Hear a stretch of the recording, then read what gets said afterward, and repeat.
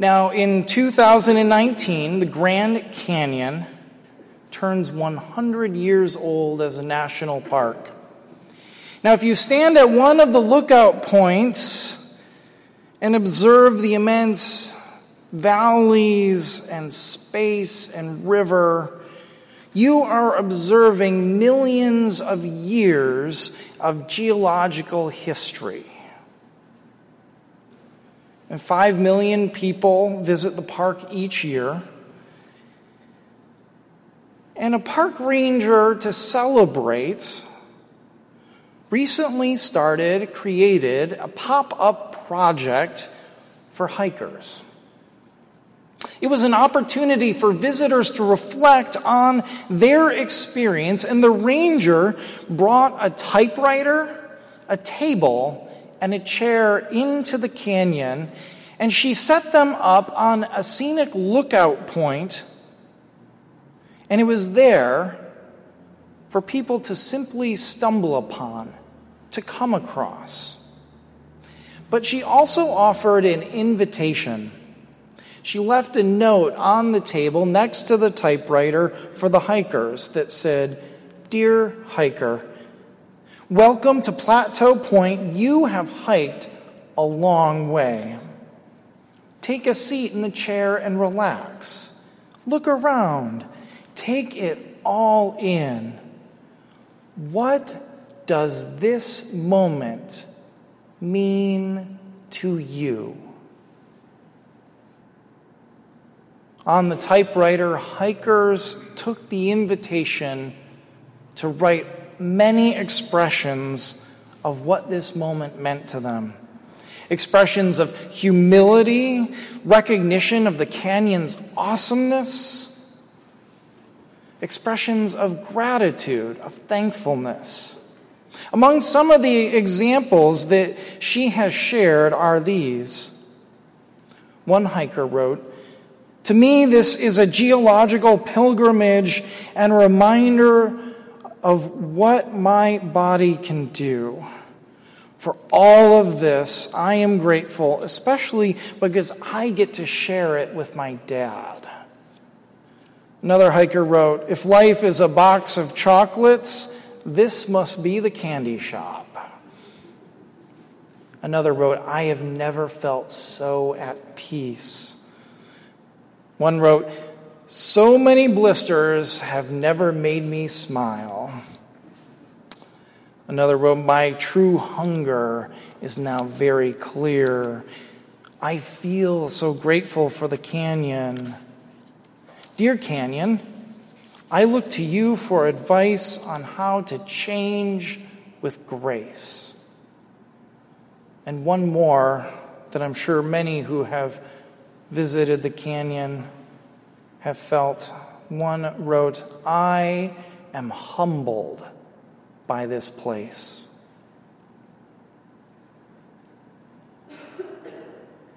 I'm sure the disciples, as they walk up the mountain with Jesus, as they find themselves at this very important lookout place, feel some of these expressions of wonder, of gratitude, of mystery, of awesomeness. Jesus and several disciples have gone up a mountain, and there the disciples witness a display of God's glory that we call the Transfiguration. They see Jesus transfigured, dazzling, the scripture says. His face changed, his clothes glowed bright. And then they see Jesus speaking with Moses and Elijah, and the disciples respond to this disorienting experience of wonder by trying to hang on to the moment. "Let us build 3 dwellings," Peter says. "Let us build an edifice for this moment so that we can remain attached to it for all time." The reality is that this motivation will not work. The moment will not stay. It will fade away. The experience will fade into memory. But the real question for the disciples and for us, for you and I, is how do powerful experiences change us? How does an experience of God transform us? How does our experience make us to see the world with new eyes, to see the world the way God might see the world? A Presbyterian pastor named Jill Duffield writes about the paradox of these kinds of experiences, these mountaintop experiences. She writes, sometimes we need to be disoriented in order to truly find our way. Sometimes, she writes, we must not only just keep awake, but be on high alert in order to experience the divine. Sometimes the familiar transforms into the holy. Sometimes God appears on the roads that we've traveled countless times. Sometimes the pillars of the past will point the way to a transfigured, unforeseen future. The witness of transfiguration happens on the mountaintop. The disciples see something mysterious, they see something disorienting, but the impact of the transformation happens when they walk down the mountain.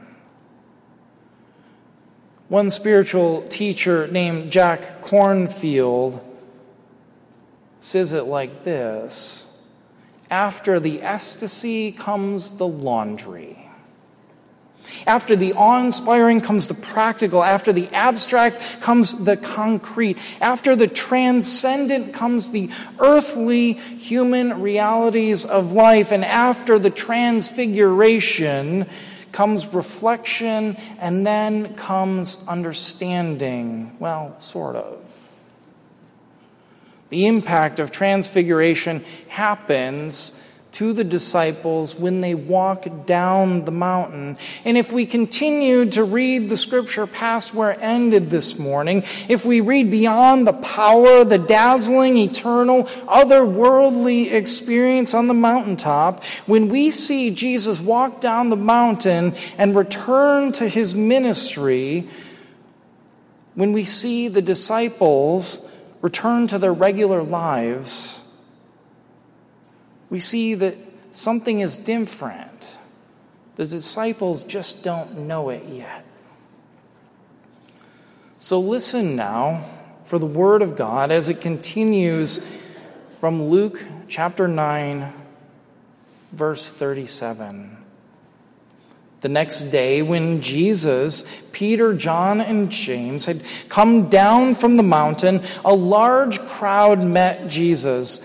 And a man from the crowd shouted, "Teacher, I beg you to take a look at my son, my only child. Look, a spirit seizes my boy, and without any warning he screams. It shakes him and causes him to foam at the mouth. It tortures him and rarely leaves him alone. I begged your disciples to throw it out, but they couldn't." And Jesus answered, "You faithless and crooked generation, how long will I be with you and put up with you? Bring your son here."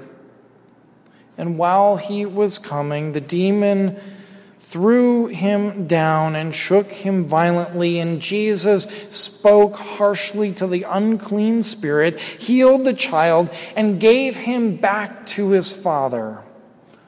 All were astounded by the greatness of God. Everyone was overwhelmed by God's greatness. This is the word of our Lord. Thanks be to God. At the top of the mountain, the disciples could not understand what they had witnessed.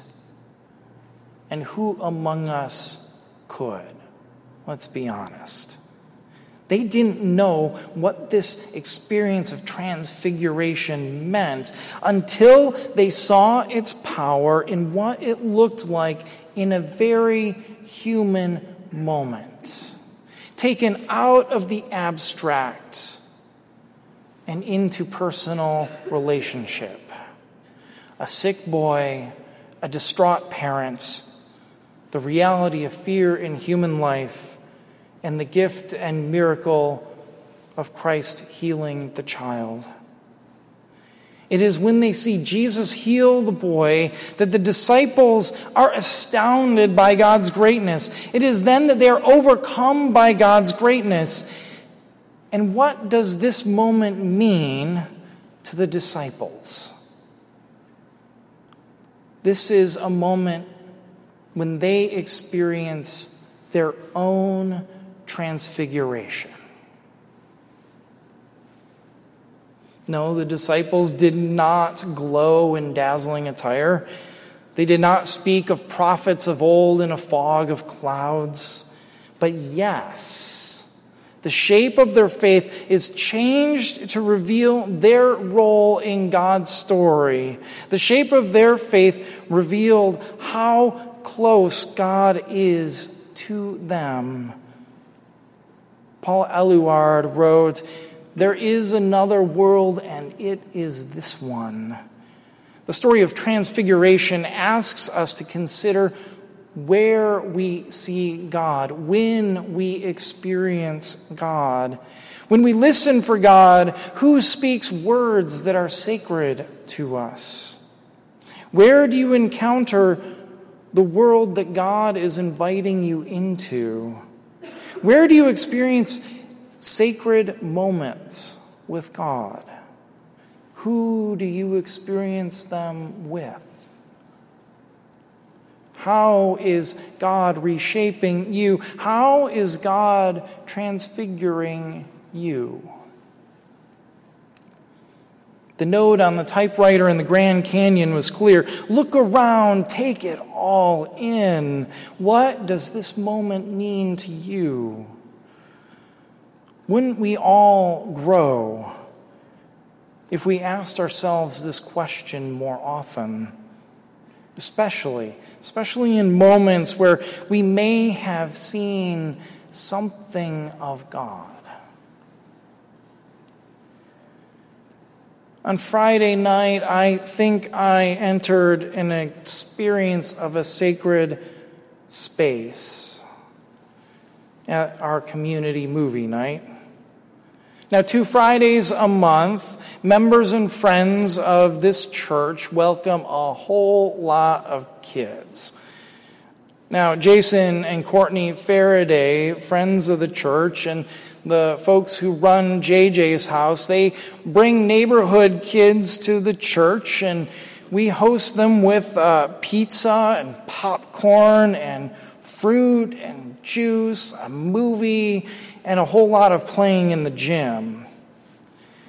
Now, I spent much of the night under the hoop grabbing basketballs and feeding them to boys and girls so they could shoot baskets. That was until Antoine challenged me to a game of one-on-one.